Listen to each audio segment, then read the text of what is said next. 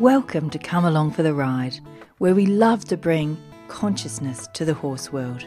And we're also making the world a better place for horses. I'm your host, Tracy Malone. I was born on the country of the Wiradjuri people, and this podcast is brought to you from my home in the Samford Valley in the northwest of Brisbane, Australia. I'd like to acknowledge the Turrbal and Yagara people, the traditional custodians of this land on which this podcast is made and where my family and horses live and gather. I'd like to recognise their connection to land, water, community and our sacred animals.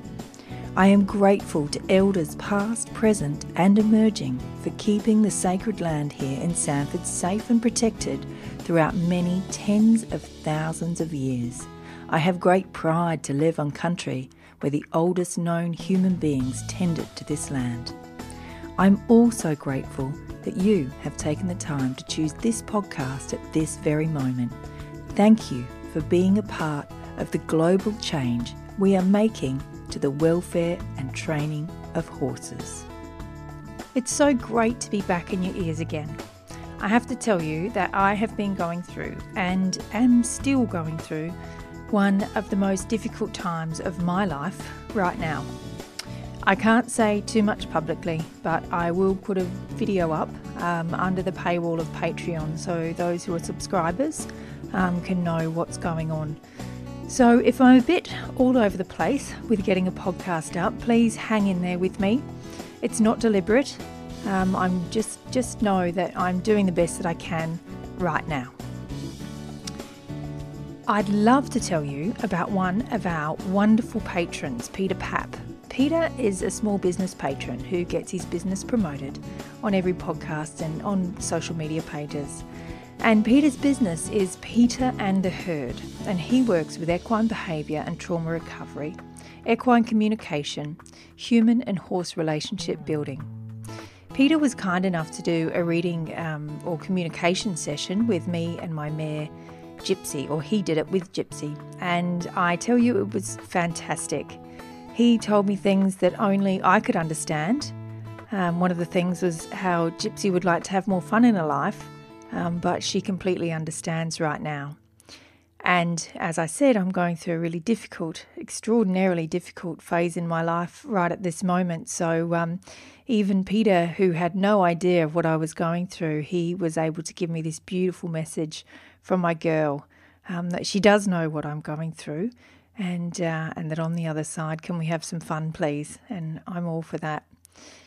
So that was great. And Peter doesn't know that. This will be when he listens to this podcast as well. Hi, Peter. That'll be the first time he hears this as well, of my review of his amazing work. So Peter was also able to speak to me about Gypsy's pain and where it was happening.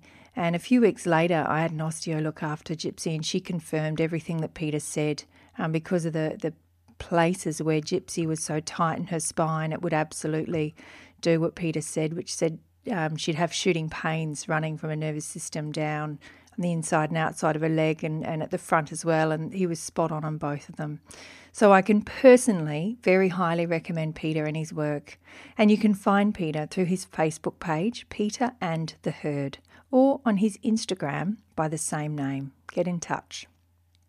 Our other small business patron is Belinda Dawes from Journey Equine.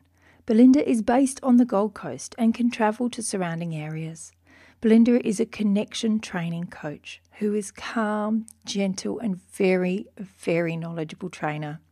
So much so that she is my trainer for me and my girls. So to connect with Belinda, get in touch. And you can do that via her website, which is journeyequine.com, and you can find her on all of the usual socials with Facebook, Instagram and Twitter. And both Belinda and Peter's links will be in the show notes and on the blog on my website, or the podcast page on my website. Now, if you would like to become a patron of this podcast and help bring it back to weekly episodes, then please head on over to patreon.com/comealongfortheride podcast. This is where you can subscribe for as little as $5 a month and help me get the production costs covered to be able to bring you more content more regularly, especially now because it's a difficult time. And to have this to be able to hand off to somebody would be amazing, to bring it into something that's really amazing again for you guys. $5 a month isn't that much to you, but it seriously means the world to me. I'd love for you to consider it. So you can go to, one more time, patreon.com/Come Along for the Ride podcast. In this episode, I speak with Caroline Ingraham, who does something completely amazing. It's called zoo pharmacognosy. So, what on earth is that? Caroline will explain it much more eloquently than I can, but for now, let me just say that it's something that's in the DNA of all animals, domestic or otherwise, and it's the ability for them to heal themselves through offering them plant extracts that would contain the same or similar constituents to those found in the animal's natural environment. This kind of a work really amazes me, as this is how I believe we can make a huge difference in the lives of our horses. We just need to know how and understand these things. That's why I love bringing this to you. This is a conversation not only about horses, but also about a baby elephant. Caroline was flown from the UK to Africa to help. And the way she helped was beautiful. And in the elephant, I'm happy to say, and she's happy to say too, made a full recovery. So grab a cuppa, enjoy the drive to your horses or wherever you're going or whatever you're doing, and enjoy the amazing Caroline Ingraham. Caroline, thank you so much for joining me on the show today. Well, thank you for inviting me and letting me share information on applied zoo pharmacognosy. Oh, it's so exciting. So zoo pharmacognosy is one of the things that you do. Is that the main thing that you do, or is there a little bit on either side of what you do as well? No, it's it's been my life work for pretty much all of my adult life. Wow. And this has fascinated. Yeah, this has fascinated me for such a long time. So let's not beat around the bush. Let's get right into it. And I'm not going to get you to explain what it is now. I'm just going to ask you where it all began, and we'll just take everyone on the journey with us. Okay. They began when I was 24 years old, and I decided to study essential oils, which were pretty new at the time. So it was the teacher was Robert Tisserand, and it was his second course ever in essential oils. So it was all a very, very new subject. And I was pretty impressed with the results I had on myself. And then I decided to see if they would work for my father as well, because it had cleared up a condition, cystitis, that I suffered with on and off for many years. And so my father had diverticulitis, and he was bleeding every day from the colon, and he was going to have part removed. So I thought, okay, let's see if this works for you. And it did. What was really important, though, was understanding at that point how to use the oils correctly for the problem. So, for example, it was my first lecture and I had cystitis. So I said, look, sorry, can't stay, got to get antibiotics. I've tried everything else, nothing works. So he said, oh, great, we can use you as a guinea pig. And I remember thinking, well, be quick, because I need to get antibiotics, or else it goes to my kidneys and I end up in hospital. And anyway, it was like somebody erasing the pain from my back when he muscle tested me, and I responded to juniper, sandalwood, and yarrow, and he sort of massaged that over my kidneys. And I thought, whoa, this is pretty impressive. The pain is disappearing. However, I still felt the next day that if I did something wrong, like drunk coffee or wine, then it would it would flare up because I felt it was hanging in there. So he said, which was super important, okay, put 2 drops of yarrow in, 2 drops of juniper in hot water. And I did, and it tasted out of this world, and I drank it, and it cleared. So I was 24 years old. It didn't come back again until I was 45. And I had been through quite a lot in my life with divorce and so on and so forth. So, stresses and strains of a single mum, and it never came back, Wow. And so I was pretty impressed. So with my father, I thought, okay, let's do the same. So I was still training at the time, and he responded to peppermint and lavender, and I got him to go by. I muscle tested, but then I got him to ultimately choose what he needed by taste and smell, which is how I work. And I'm not quite sure why, at what point, because we weren't really taught that. It just seemed very natural that you don't take something if it smells bad, and if it's good, then you're attracted to it. So he was super attracted to these two drinks, and he for about 14 days, and then he totally went off them.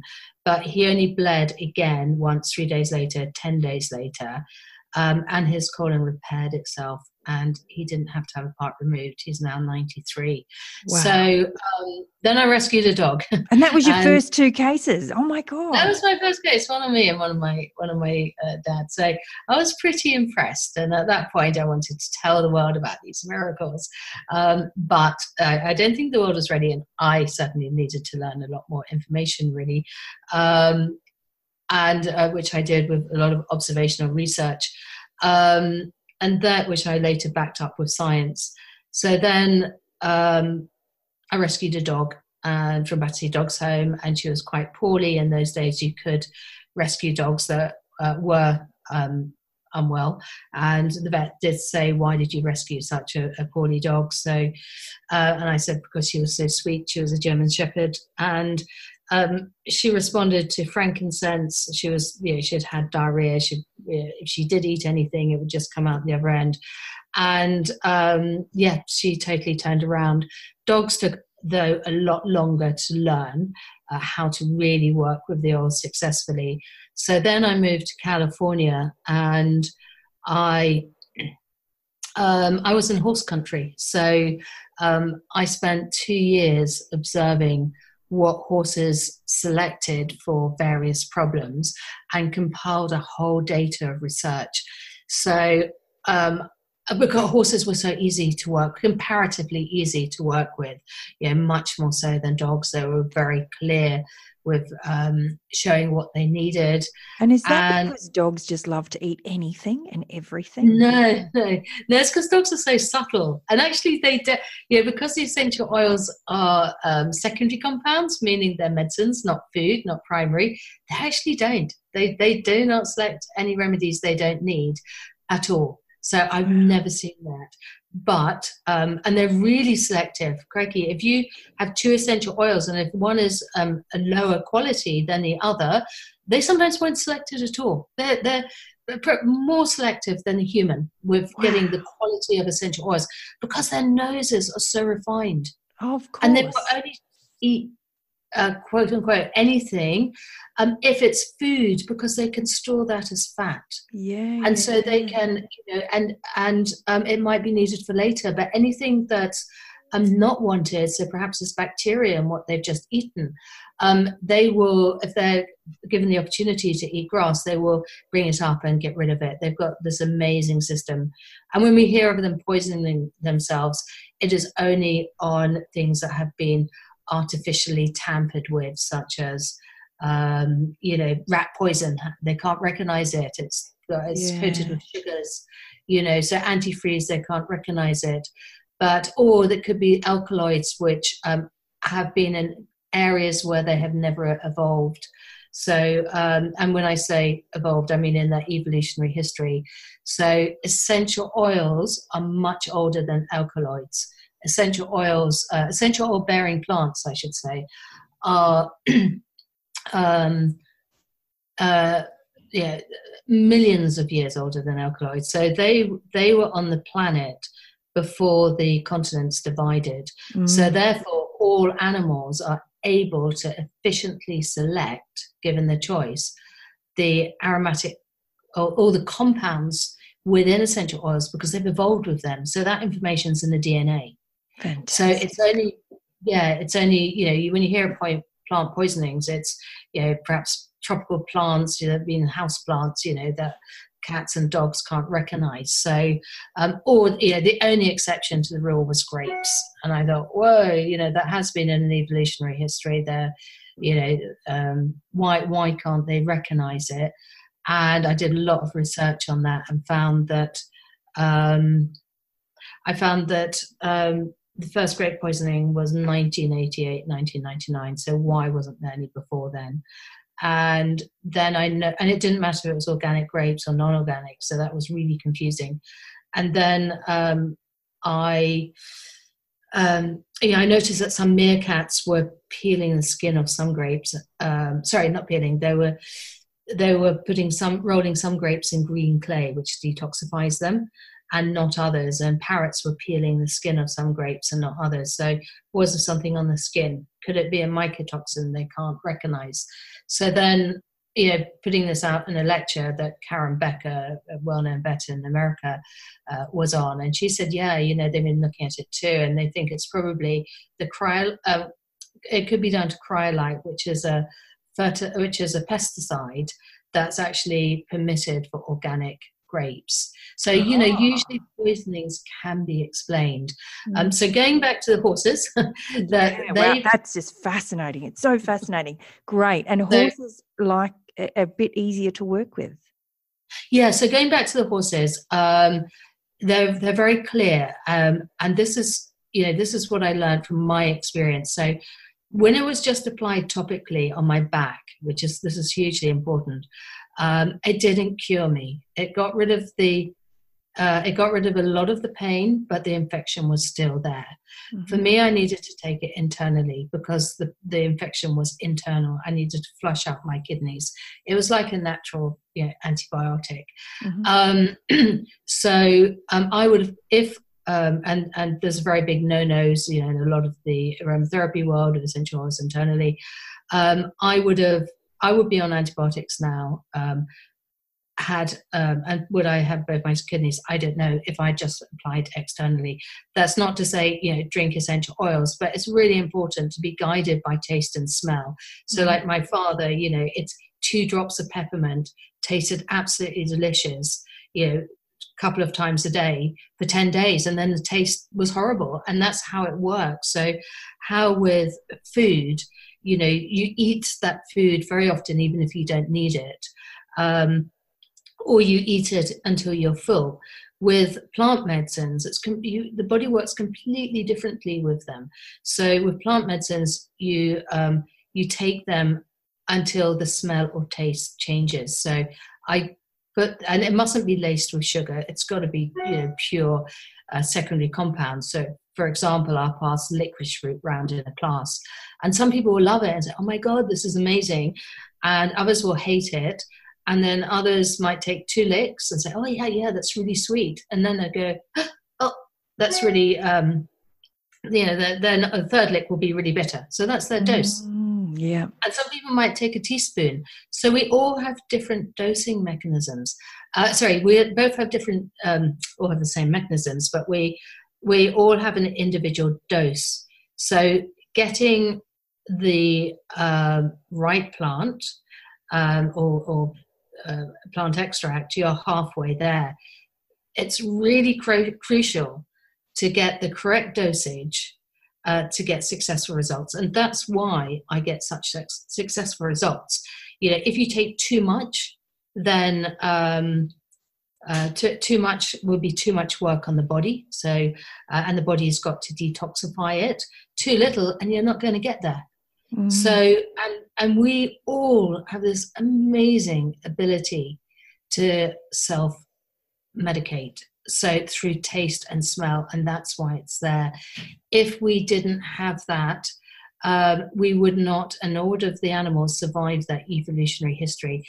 Evolution would have selected against animals that couldn't detect poisonous plants. They would have died out a long time ago. So, and it's not something that's been lost with domestication. It's such an important survival mechanism that it would take tens of thousands of years to lose. Yeah. Going back, I just watch my horses walk around this place, and they will stick their nose into a plant and they will sniff right through, and then they will take a nibble or walk on. And Yep, sometimes they absolutely. will eat a whole thing, and sometimes they will take one little bite and they will go forth. And it's really interesting to sit back and watch what they do sometimes. Absolutely. And then, when people come in and, talk about ragwort poisoning and, can they really self-select? Well, usually they take ragwort if they're hungry, if the pasture's poor. And, one little nibble is not going to be the end of the world if the horse is in the wild, and he would make his way to find plants that are nutritious. Because there will be, not in an essential oil, they're just secondary compounds, but in other plants, there is going to be some carbohydrates. So, plants where you haven't had the secondary compounds extracted, so you have some sugars still in the plant. So, but given the choice, they won't. If they've got other food, they won't eat ragwort. And then people that's say, well, the key. That's the key that everyone as a horse owner needs to understand. There's a post going around the moment about marshmallow and here in Australia, and it's like, but they will only eat the marshmallow if there's nothing else left. My horses walk past it, they don't touch it. I've got little bits here and there, and it's not a big deal. It's only a big deal if you've got nothing else for them to eat, and then that's all the choice they've got left. Absolutely. And in the wild, very often with horses, I mean, in a way, horses in this respect, when you're not working with essential oils and you're working more with plants that still have sugars attached to them, that is more tricky. So for me, working with dogs now is super easy. Whereas before, it took so much longer to learn because the signs are so subtle and they often need such small amounts to achieve, amazing results. But anyway, so going back to horses, we're looking at plants that are out there in the pastures. So in look at let's say, people are concerned about sycamore because once horses could take sycamore, and now some horses are getting poisoned with sycamore. And that's actually to do with climate change. So because the seeds are staying in the trees longer, they're becoming more potent. And so the horse hasn't really evolved with this. It's a much stronger potency than how it was before. And that's why before they were okay and now, but they will adapt. Horses will begin to adapt to the changes. Not if the plant is, super poisonous, obviously, but they really, if it's been in their evolutionary history, they really don't eat these plants. Again, unless they're super hungry and they're looking for the carbohydrates attached to it. And you look at acorns as well. Why is it that some horses are okay with acorns and others aren't? Some horses actually, they say, oh my God, it seems to be fine and, there's no loose stomachs. Well, acorns are full of tannins, and tannins have both detrimental and therapeutic properties. So tannins will bind with proteins, so they can be used as a wormer sometimes by the animal because it binds with worms are made of proteins, but it's also astringent, so it helps dry up things like diarrhea. So if it's being selected as a medicine, then all well and good. But if it's been selected because of its carbohydrate value, because acorns are a tricky one because they're so full of carbohydrates, yet the animal doesn't need its medicinal properties, then that can be very detrimental to the horse. So in that case, there is a remedy out there. And the horse would generally go to forage and select plants rich in saponins. And plants rich in saponins would be marigolds, aloe vera, and any sort of calendula, which is family of the marigold family. It's all the same, really interchangeable. So, so any horse with acorn poisoning, you offer either the the CO2 extract, fresh marigolds. You will find that that's what they will select, and they recover, in my experience, very quickly. So yes, but when you're working with dogs, basically the main remedies offered are just essential oils or things that support the immune response, such as spirulina, barley grass, rosehip shells. And those are nutrients which help the body heal itself. So basically how I work with horses, with dogs, is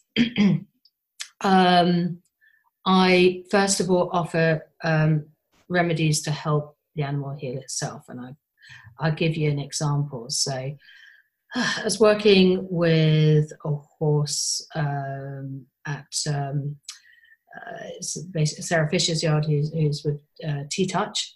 And this horse she's sort of the main T-Touch person in the UK headquarters.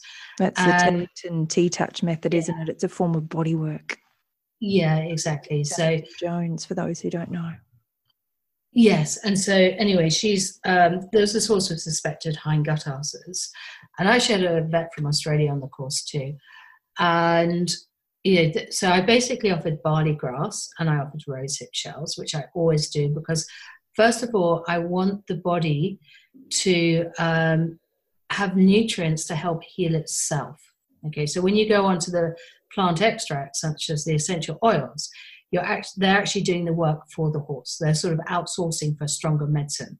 But when you're working with, say, barley grass, rosehip shells, those sort of constituents, they're stimulating the body to combat anything it needs to. But also, it makes the body, it will help the body strengthen itself to be able to take more essential oils. So you're supporting the enzymes within the body, and enzymes do many different things, such as they're involved with detoxification of compounds and substances, amongst many other things. So for example, okay, so we go to work with this horse. This horse is desperate for barley grass, and he takes almost a kilo, which is a lot of barley grass. And how you work with barley grass, because it's so light, you've just got to splash some water on the bottom and sprinkle some barley grass over the top, and you just keep adding it in there. They kind of get used to it, and they don't, first of all, if you don't do that, they breathe it in and it goes up their nostrils, and it freaks them out a bit. So you've got to just have a little bit of water underneath, and then they get to work with the light powdery substance. And then you have barley grass. Then you put down the rosehip shells right next door in a separate bucket, and you'll find they will alternate. So the vitamin C in the rosehip shells will help the absorption of the barley grass. So if you just had the barley grass, you'd find they won't take as much. As soon as you put the rosehip shells down, if it's needed, you'll see they'll probably alternate between the two. That allows them to get as much as they can have to give to help really strengthen them. So anyway, but if you're offering a new something new to them, like the rosehip shells or the barley grass, and they're taking a lot, like this particular horse, then I always offer, in one hand, I have some peppermint, and in the other hand, I have some German chamomile, and then the horse can every now and again lick even the peppermint. Are they as oils or are they as herbs as well? Oils. They are essential. Yeah, no, oils. So I have some. Yeah, I've offered them to begin with, and just sort of see what they both support the stomach. So peppermint is a digestive. Mm-hmm. And it basically helps digest foods. That's the number one for colic. And it also relaxes the muscles in the gut. So it's got this wonderful dual action of stimulating digestion, relaxing muscles, whereas German chamomile is also one of the other main oils selected for colic. So peppermint's more impaction, whereas German chamomile is more stress-related colic, but it's more inflammatory. It works with inflammation. So if they're taking a lot of a new substance, I always make sure I offer, they're available in one on each hand, the oils undiluted, and they'll come up every now and again, and they might take a lick of the peppermint, then they go back down. So you just put the drops on the palm of your hand and they come up and choose if they would like some? Yeah. I first of all make sure that they want it first, so they'd be sniffing at it, maybe nibbling at the bottle, then I put some on my hand. If they want it very quickly, they use the underneath of the tongue, which is more richer in their vascular supply. Mm-hmm. And then as they want to slow up, they use the top, or they might do 4 licks from the top, 1 from the bottom, 4 licks from the top. And with each oil you offer them, they will have a slightly different application depending on the speed it needs to go into the blood. It's absolutely fascinating watching them.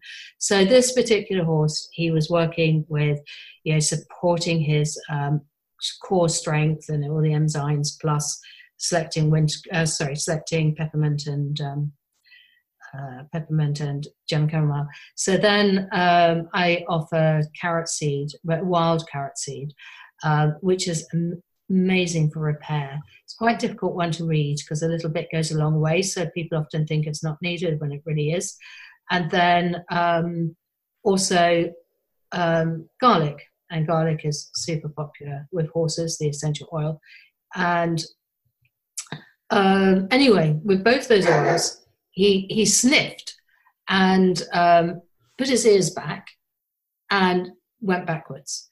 And everybody said, oh, he didn't like that. And I said, yes, he did, because he wouldn't sniff if he didn't want the oils. So when you're sniffing, you're breathing those aromatic chemicals into your body. You know, all of us, you know, if we go past the field and somebody's put muck on it, we don't need to sniff to know it's there. We know it's there. So as soon as we open that bottle, the horses, you know, so many more olfactory receptors than we do. They know exactly what's in that bottle when we open it, so they don't need to sniff it. So that was saying to me, okay, he was needing the oils, but something was making him annoyed. So my interpretation was, but I needed it to be confirmed, was he just not, he knew he needed them, but he wasn't ready for them. So then day 2, I go back, and he takes half the amount of barley grass and half the amount of rosehip shells. The previous day he had taken 750 grams of rosehip shells, so both are large quantities. And then I offered him the carrot seed, and he was so desperate for it, and he would use the underneath of his tongue, and he licked it from under my hand. And this horse wasn't super comfortable with lots of people around him, and he was absolutely fine. We then I went into the stable, and then garlic was huge for him, and every time he licked the garlic he passed gas, and then more gas. Wow. And then it works that fast. It works that fast. And then I have another, you know, still equine, but this is a little donkey in Sedona. It was amazing. I'm actually working out there again later this year doing a course, but that was the most fantastic place to work. Because I had some really challenging cases, and Diana, who runs the sanctuary, really follows through with everything, so I can really keep good records, you know, for the year afterwards. So we had a little donkey, and this donkey had been it was their mascot, you know, this donkey called Eeyore, and he had been really poorly, and the vet thought he was on his way out. I was there in the summer, and he really hadn't, it was about this time last year, he hadn't eaten much really since February, and they were having to syringe food into him, and he had sores all over his body. He lay down most of the time. He selected lots of remedies, mainly Melissa, thyme essential oil, carrot seed, and a lot of lime, which supports the liver. And I put out different buckets of water as well, and you mark them, and I put a few drops of each, actually maybe 10 drops of each oil in each bucket, so thyme in one bucket, Melissa. Carrot seed, he was also in pain, I put wintergreen in another bucket. And but even after the session of working with him for a couple of hours, I then said to Diana, you know, offer his mash, and he ate the bowl of it. So he went to a second bowl, and he ate second bowl. And I had Melissa Shelton with me as well. She was on the course studying how I worked, and from America. And we both sort of thought, okay, we'll stop here because he hasn't eaten this much, you know, for so long. And we didn't want him to have colic. So I left oils behind, you know, just in case he looked like his stomach, you know, might need some help after eating, you know, from such a long break. Food, wow. And the next day, all the carrot seed water was drunk, you know, a third of the time. And so you can measure, you know, how much they've taken in each bucket. Obviously, you have fresh water available.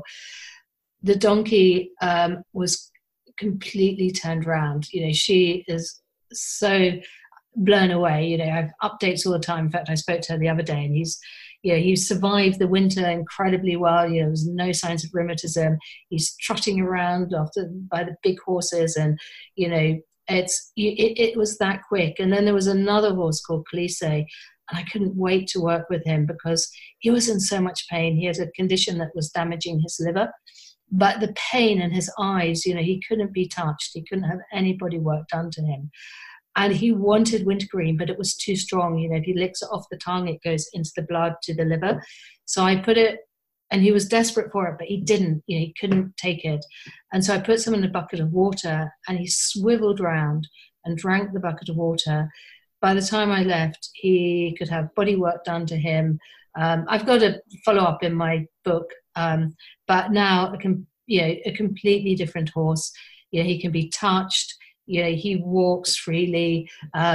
He's still, you know, in pain from time to time, but it's incredible what can be achieved because they can, you know, the horse can tell me exactly what does she need to bring himself or herself back into health. And I never mix herbs together because they might want 2 drops of one, they might want to inhale another, they might want to lick under the tongue with another. And as I said, dosage is so important. You know, and that's where a lot of us would probably be not going wrong, but haven't got all the information that we need to really make a big difference. Yeah, well, I think if it just be guided, trust your horse. And, you know, you asked me about the elephants, but the trust I had to have in self-medication when I was asked to go to Africa and help with this elephant that was 8 months old, had been there for a month, hadn't responded to antibiotics. The wounds on her back were so severe, and they were not only concerned for her spine, but it looked like a slab of meat when I went over and saw these wounds and that were exposed, and they were concerned about septicemia. Her trunk had been mutilated by hyenas. She had gashes out of her legs and her ears, and she was really depressed. So she was standing away from the other elephants.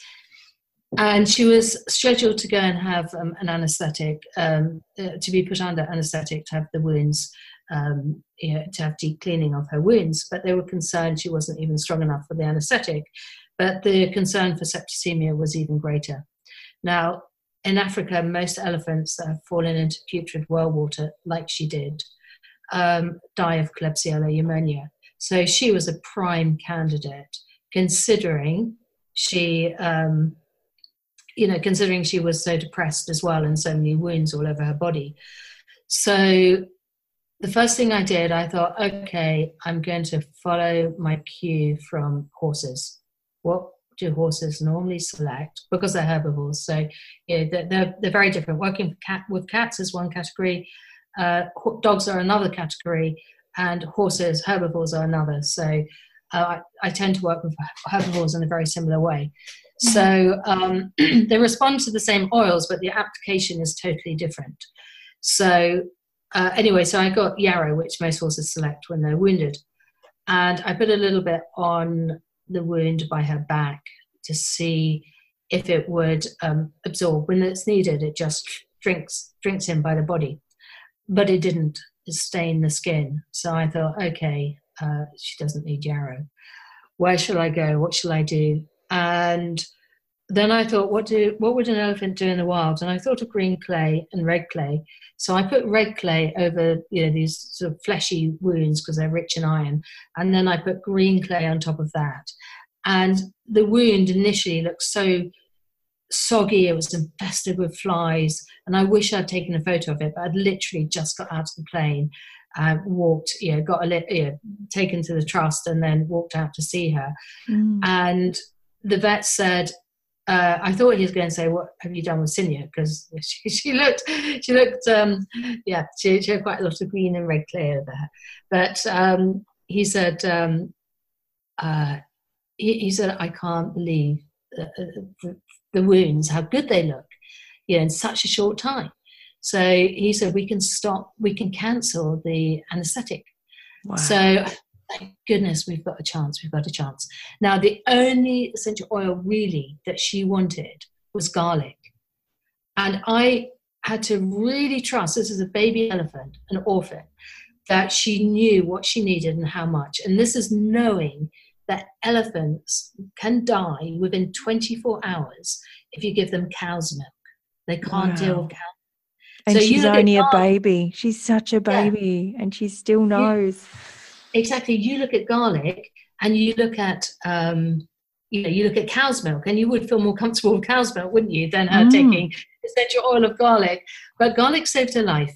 So most days she took two meals of garlic, and I had to really trust in that.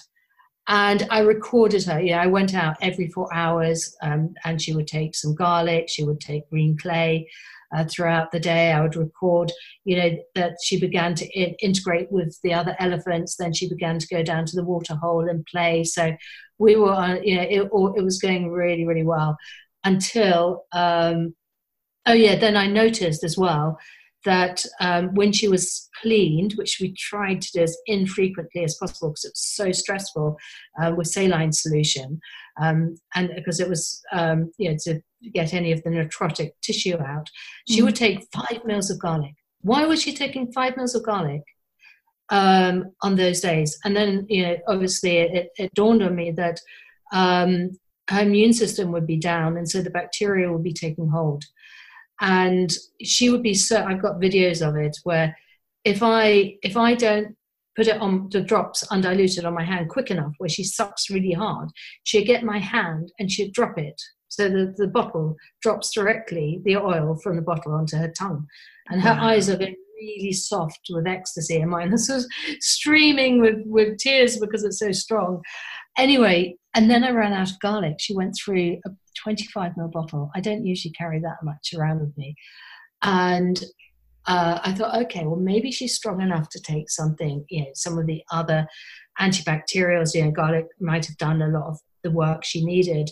So I offered things like eucalyptus, and she would just shake her head and walk backwards. She didn't select anything. And I thought, oh no.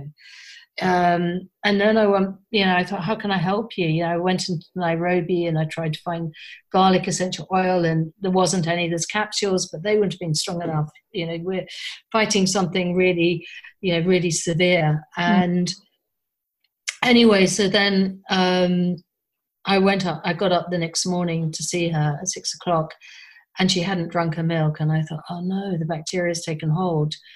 And so I went back into my room and I thought, what else can I do? And there was one oil I hadn't offered her, which is clove. And I'd always thought of clove as being, teeth and tooth problems. But I got clove, and she did exactly what she did with the garlic. So she put the end of her trunk over the bottle of the clove. She breathed in and she blew out a lot of black debris. Now, elephants can't cough, so this really helps them clear all the gunk. And then she nudged her keeper for some milk, and I was so relieved, but she didn't drink her milk. So I then re-offered her the clove, and she went to mouth at it. So I put it on my hand, and she licked the clove from my hand. And then she nudged her keeper, and she drank her milk. Now, a few days after that, I managed to get one of the pilots to come in with some garlic oil for BA, and she had virtually lost interest in the garlic by that time, and she was pretty much losing interest in the clove. So she, by 11 days of being so desperate for garlic and then clove, she was completely off all the essential oils. Her wounds were completely, beautifully covered with granulation tissue. The vet confirmed that the oils had saved the elephant's life, not only once, but twice. Not only once, twice, he said it quite a lot, actually. Wow. And then he said he could have sat there, forever to try and think, how can you dress an elephant's wounds? And he said, what better dressing than clay, because it's antibacterial, it allows the wound to breathe, it draws out all the necrotic tissue, it feeds it with minerals and iodine and everything the wound needs to heal. And it's so natural for elephants to cover themselves in it. Yeah, and because of that, now all the Kenyan Wildlife Service, because of Cinia, use green clay to treat all the wounded lions and rhino and elephants. So, me having confidence in Cinia knowing what she needed, and with the garlic, she would have died if I had said, oh, I'm a little bit worried, I'm going to give her 1 ml a day. That wouldn't have been enough to get on top of Klebsiella pneumonia, which is what they die from. If I thought, I'm going to take charge here and I'm going to give her 5 ml a day, that would have been an overdose. So, the beauty of this work and the reason it works is because of the dosing mechanism. If you take somebody else's medicine, okay, it will be a poison to you. But if you need it, it can it can restore life. Yeah. And that's the same as the essential oils. And so many people put them under a bracket and say, nothing should be taken internally and all externally and all in this way. Well, what are you trying to treat? What oils are you working with? Are you working with rose, which is usually inhaled because you're working on the brain? And valerian, you're working, the animal is working on the brain, so they're more likely to inhale that. Or they're working with infection, which needs to get, the aromatic chemicals in many cases need to get into the blood, especially with herbivores. And herbivores have they have more, they have plenty of enzymes to break down different plant constituents and metabolize them because, they are widely available in their foraging. So so having trust in self-medication saved this elephant's life, who's alive today.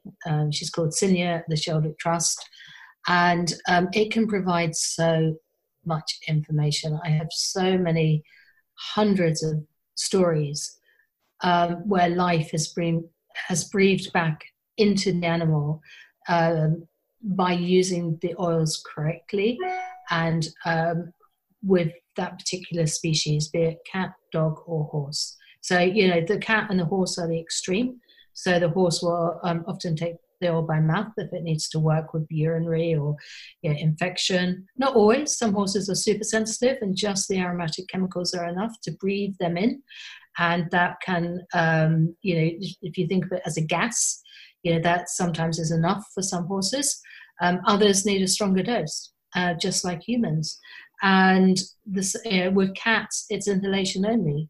And those little aromatic particles are enough to, help break down kidney stones and so on and so forth. So it's all about dosage. And it's not about it being poisonous or not poisonous. It's about what oil are you working with, what species, what dosage. And, those oils can bring that animal completely back into health. I'm just about to get, I've got so many case studies with cats too, because, I think it's so unfair that cats, essential oils have been given such bad press with cats because people might have put tea tree on a cat, which would poison them. You don't put essential oils on cats because they would lick them off. It's all about educating the people, but you can save lives with essential oils and cats if you use them correctly. I've got a case up on my site with Lyme, and this cat is under the vet's supervision, and it's got 2 weeks to live. It's got liver failure pretty much, and the cat is selecting Lyme, and Lyme not only supports the liver, but there's a lot of academic research on its ability to inhibit tumours, and a lot of animals with gastric cancers will select Lyme. So anyway, this cat selected Lyme a lot every day by inhalation. And when they turn their head away, you don't follow with the bottle. And, to the cat, they're turning their head to get the right dose. And there is a technique, it is a technique. It's not easy to do unless you have some kind of training, because if you follow them with the bottle, they have too much and they scarper out of the room, and you've missed your opportunity to help them. So when they turn their head away, you just got to look at the eyes and breathing.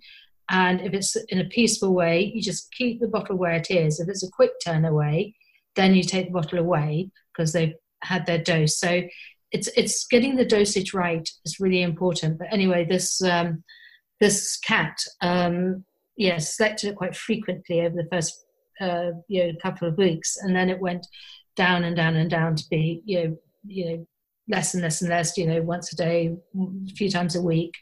And then 7 months later, I got an email from her and thought she was going to say that Pepe had passed on. And Pepe had had a vet check and was pretty much got the clear bill of health. He lived for four more years. He selected the oils off and on, mainly seaweed and lime, for 7 months before he went off the oils completely and lived, she said, a wonderfully healthy life for 4 years.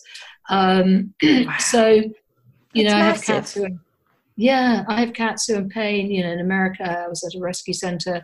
This beautiful cat couldn't be rehomed because if he stroked his back, he would swipe. Well, he would swipe because his back's in pain. So it's not rocket science. If you go to a certain area and they swipe, it's like, don't touch there, it hurts. So this cat wanted to inhale lots of wintergreen, but when you're working with wintergreen, you must understand you have also got to work with German chamomile, because German chamomile supports the gut. So it's one of a lot of research on its effect against stomach ulcers. So German wintergreen and birch are pretty much like any other non-steroidal anti-inflammatory in that they inhibit COX-1 and COX-2. Well, COX-1 protects the gut, so ultimately you don't want to inhibit COX-1, and that's where German chamomile comes in, because it supports the gut. It's like a gut guard while they're selecting their pain relief. So, there's all these techniques, and this is what has taken me my whole lifetime to really understand how to help an animal in the most efficiently and most effectively in the shortest amount of time. So what you do is you offer the remedies that support the stomach first, and he might actually choose ginger. So if ginger is his remedy, then keep ginger there if he's not interested in German chamomile. And then you go in and you say, okay, what do you think of wintergreen or birch? And lots of sniffing. And then they will stop when they've had enough. But if you put a piece of cloth, so I work in a big dog crate because it's easier to work with, always making sure there's fresh air the other side, and so they can turn away from any aromas. So this cat, he spent about 20 minutes inhaling the piece of cloth that had German chamomile on. Then he walked over to the wintergreen cloth and he fell asleep with his nose pretty close to the wintergreen. By the way, when they're asleep, they can still smell because the subconscious. Wow. And then when he had done, he got out of his cage and he jumped on the top in the classroom. It was in Wyoming. And the cat person, who rescued the person, stroked his back and there was no swiping. And then he got around and he went to every single student, and every single student stroked him and he was purring. And wow. He could then be rehomed. It was he took it for another. Sometimes that's all that's needed. Sometimes it can relax, release a trapped nerve, and other times it can it just promotes healing to the area as well as being pain relief. Well, this cat got rehomed, but at the end of the day, I said to the girls, "Okay, what did you learn? What did you learn most from today?" And they said. That I think everybody was in tears, and how they didn't realize how important it is to know, how to work with the oils in cats, and not just to say they're poisons, because this cat has his life back. Pepe had his life back. And I can give you so many more stories of cats that have been alleviated from so much unnecessary suffering. But it's just to do with education. And before we all go running to our cupboard, pulling out all of our essential oils and running out and testing it on all of our animals, what do we need to know? So the education part seems important because there's ways things need to be done. So we shouldn't all run and just grab something and do it now? No, I mean, horses can be easier. So I would say, to be honest with you, horses and cats are the easiest to read, but cats in a cat carrier. But horses are, cats are, you've got, if you were working with a cat, you go in at a bit of a distance, and you see what they're doing with an oil. You don't just go straight up, especially with an oil like lime, because it's very volatile. Like, you ease them into it. And sometimes they need to just get all the enzymes primed, so they can work really well with you. So, horses, though, you can go, take the lid off, and then you sort of don't go too slowly, but don't go too fast. And you just go up to them, and sometimes they put the whole nostril over the bottle. Sometimes you hold on to the bottle, because if they're desperate for what's in it, they might try and grab it from you. So then I put it on my hand, and sometimes they will spend time just inhaling it, and then they lick around, and then they lick in. So they don't necessarily go straight for the medicines they need. And we've also got to have a basic knowledge of what it is we want to offer, and we need to have some kind of understanding as well as, okay, let's just... Absolutely. So if they're in pain, so for example, I had a horse that was dragging its back legs, and he was a yearling. He'd flipped over and had to damage his neck, and his prognosis was a year's box rest, or put to sleep. And I went to see him at the weekend. He was due back to the vet on the Wednesday, and he was dragging his back legs. Now, when it's neurological, it could either be peppermint or it could be wintergreen. Wintergreen's more sort of pain, muscular. He wasn't interested at all in the peppermint, so I offered the wintergreen. Desperate for it. He licked 2 mils from my hand, or the underneath of his hand. And then I put some on my fingers, and I went down his neck really slowly, but almost like little circular touches going down his neck. And then when I got to C4, C5, his head dropped and his eyes went and his little mouth sort of quivered. And so I put quite a lot on my fingers and kept applying it. He was free to walk away. By the way, every animal is always free to walk away. No one's ever tied up. There's always fresh air available. And I put it on C4, C5, and until he'd had enough. And you can see when they've had enough, their eyes either sort of become wide open or they walk away. They go from sleepy to wide open. And he literally walked normally. You couldn't get his tail as well back to center. If you put it to one side, it would stay to one side. Now, the tail was still pretty much staying to one side, and it did move a little bit slowly, going back to center, but he was walking and not dragging his legs. The next day, charging around everywhere. Went back to the vets on the Wednesday at Langford in the UK, and he said, I can see his hooves are squared off and from dragging his back legs, but hey, he's fine. And I'm not going to put him through a myelogram or procedures, bring him back in 6 months. So that was wintergreen. 2 mils of wintergreen saved this horse from either put to sleep or a year's box rest.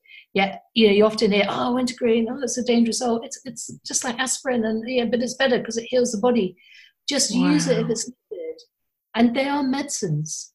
All of these oils are medicines, and they need to be treated as such. And if they're needed, they can take suffering away, pain, and save lives. If you give a medicine to any individual when it's not needed, then it's going to be toxic. It's not rocket science. Yeah, wow. This is extraordinary, Caroline. It's amazing, and I thought it was going to be. So where can we find out more about what it is that you do? Because I'm sure everyone wants to know a heck of a lot more. I certainly do. I want to get that foundation of what the oils kind of mean. So if I see something, I can have that 2 or 3 things to think about and take to my animals. And that can all be learned in your courses, yeah?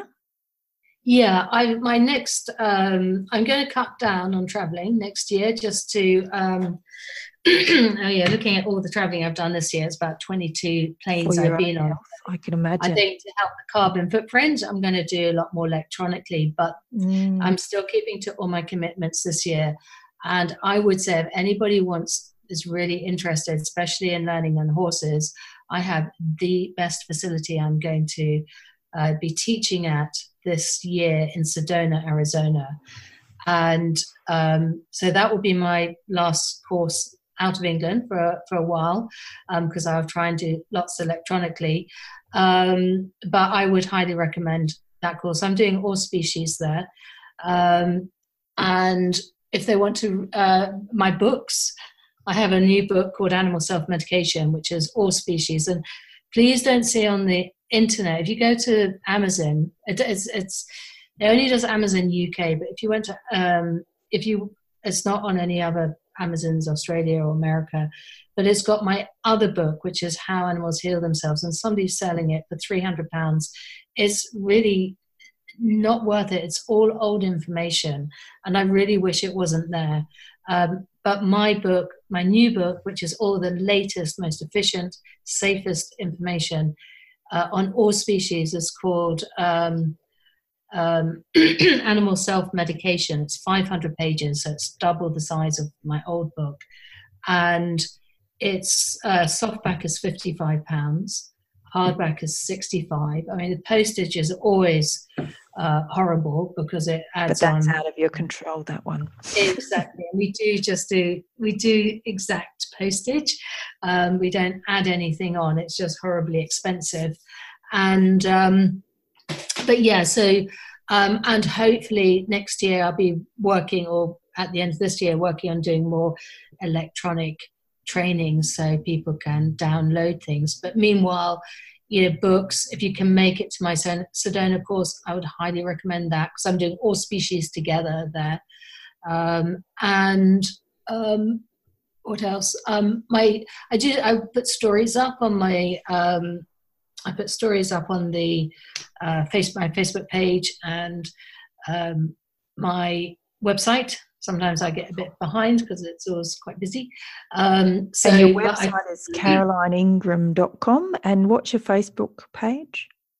I just basically go, it's Caroline Ingraham, but the easiest way to get to it, because there's the personal page, which I never do anything with, and you've got to go into sort of the business page.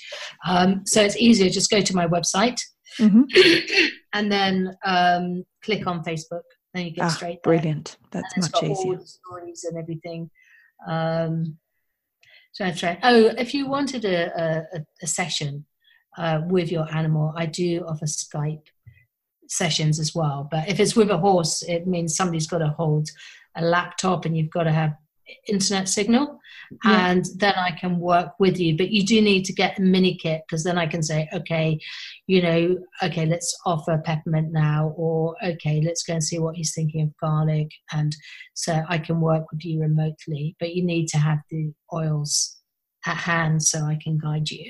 Fantastic. Well, it's something that I'll be looking a lot deeper into, because I think it's fascinating and it makes sense. So to me, some people would listen to this and they'd think it sounds crazy. To me, it sounds logical, because this is what's been happening for so many years before humans interfered and thought they knew better. So well, to be honest with you, sorry, continue. No, you're right. That was it.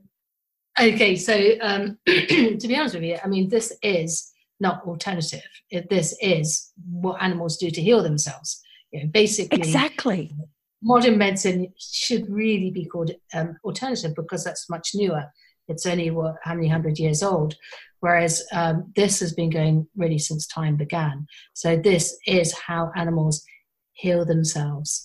And what we do is we bring a whole cornucopia of remedies to the animal, so they have so basically, if we're working with stomach problems that we think there might be, so you offer 5 or 6 different stomach remedies. Perhaps it's ginger, German chamomile, peppermint, fennel, and then I also offer antibacterial remedies. So I always offer antibacterial and stomach together, because often the stomach, if it is unbalanced, so does the bacteria in the gut become unbalanced, and they work well together. Or I work with lime oil. I work with liver remedies such as lime, carrot seed, seaweed, especially if there's any adverse reactions to any vaccines or medication. Then seaweed extract, not the herb. The herb's more medicinal, needs to get into the blood and draw out any sort of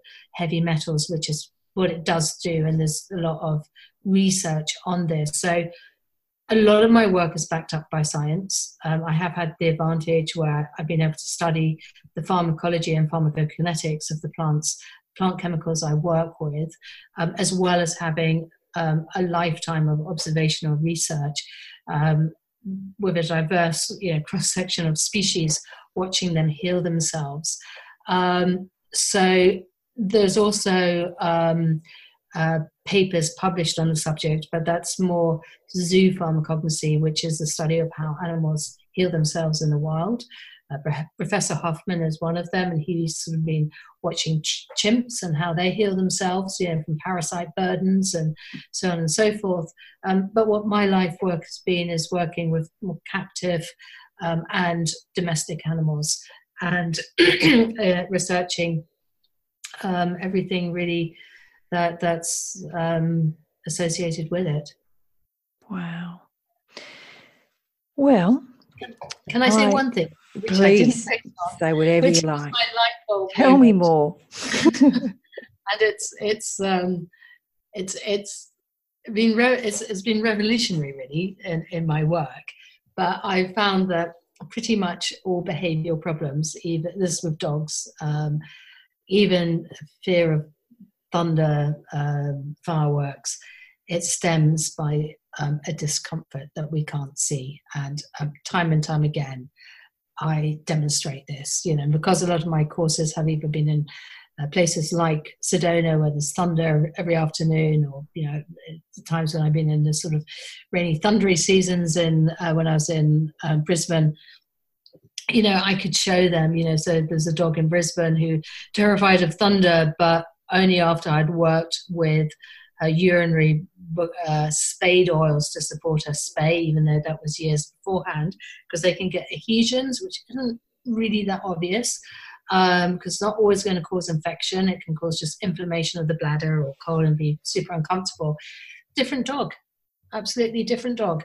And time again, I've got stories. I could just talk for another hour, telling you hundreds of stories where dogs that have been that are terrified or bouncing off the walls, the problem is resolved that quickly in front of your eyes in class, by offering different remedies. So I go through all the organ systems. I begin with urinary bladder and offer oils for that, and I take a couple from each section. Then I go to stomach, antibacterial, liver, and I kind of get a feel, and then pain.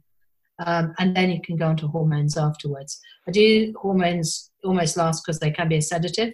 I don't want to put that hyperactive dog into sedation with valerian, because I'll never find out why he's hyperactive. I need to find out the problem. So, and pain, so many dogs are in pain that we don't know about, in between the shoulder blades, if they've had their tails docked, they want it on the sacrum because the pain can shoot up the spine. And how many times does our behavior change when we're not in good form? Feeling good, yeah, absolutely. Yeah, I can eat something that's a little bit off and my mood can change, or I can eat something that I know I probably shouldn't have eaten and my mood can change. It really is that fast for us as humans, yeah. And people with headaches. On this podcast, we talk a lot about, we believe that most behaviour problems with horses comes from a very good reason, and usually it is some form of pain. So I love, this is just another level to add to what it is that we've been talking about for so long. It's amazing. Oh, yes. And you just reminded me, I was working with a horse just quite recently, and they wanted me to, they thought the horse might be having sweet itch. I don't know if you get that too much in Australia. We do, yeah. It's called Queensland itch here. It's very specific. So she was rubbing, she was pushing her tail against the wall, but she didn't want any sweet itch remedies. Okay, nothing for skin or itchiness. Okay. Now, if you think about why would you as well, what would be another reason to push against the wall if it's not pinworms or sweet itch, being a bit itchy? Now, if there's cramps, menstrual, or anything in that sort of reproductive area, if there's any pain there, we bend over, don't we, and hold our stomachs. They can't do that, so to push would take the pressure off. So then I thought, okay, I wonder if there's anything going on there. And St. John's wort CO2 is amazing for reproductive pain. So this horse then just almost fell to sleep. Normally she doesn't like to be touched in that area. When St. John's wort was applied. So you can just get so much information. She was having menstrual cramps, but or something similar. But it's easy to think it's something else. So you go with something else, and if they're not selecting it, you think, okay. And then about 4 hours later, she went back to have a push again, offered the St. John's wort, and she stopped mid pushing. So it was, you can see then that is, pain relief. With the CO2, it's sometimes a bit thick and waxy, and you might need to mix it with a little bit of oil to smooth it on. But yeah, it's, and so many behavioral problems. If you think you've got, some people with a headache get grouchy. Yeah. Maybe that's, with migraines, and, it's, I know when I had cystitis, I was the type of person to want to hide away. I'd be that dog, hiding under the table.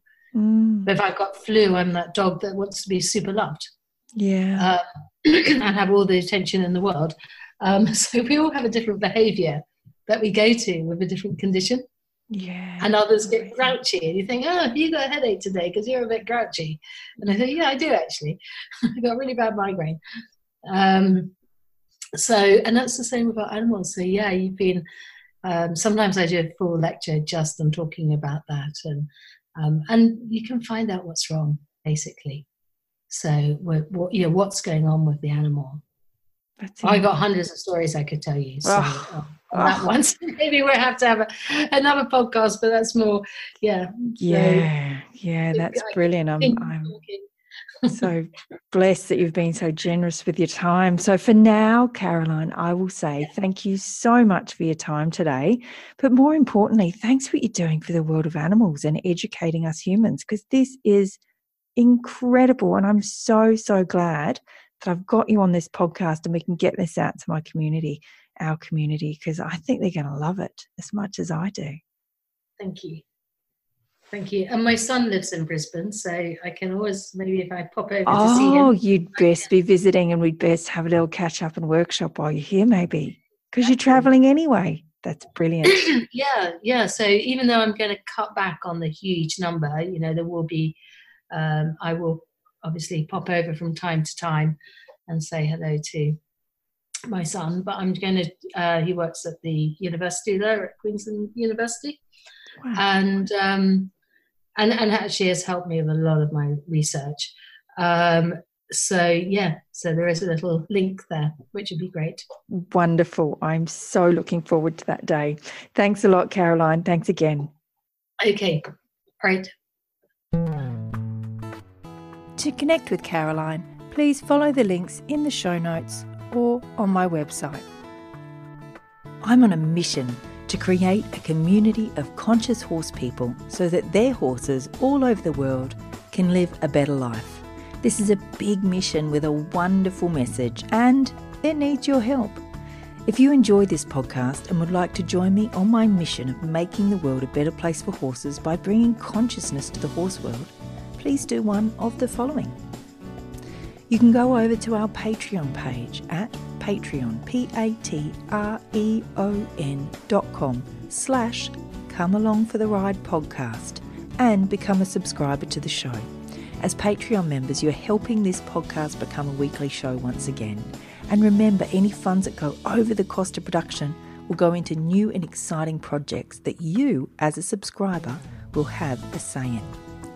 You could also pop over to EdenRiverEquestrian.com and see our range of sustainable, ethical and organic gear for both horses and humans. Remember, 50% of profits go back to helping horses all over the world live a better life. Or you could leave us a review and tell the world why you love this podcast. You can do that through whichever app it is that you're listening now. The best place to do it is through iTunes. They give juice that gives other bits juice that boost the podcast up, and basically that gets it into more people's ears so that we can make a real difference in the world. You could also share this podcast with a friend, tell everyone you know about it, and guide them to an episode that you think they'd really enjoy. All the links you need can be found in the show notes. Thanks again for listening, and I'll catch you next time on Come Along for the Ride.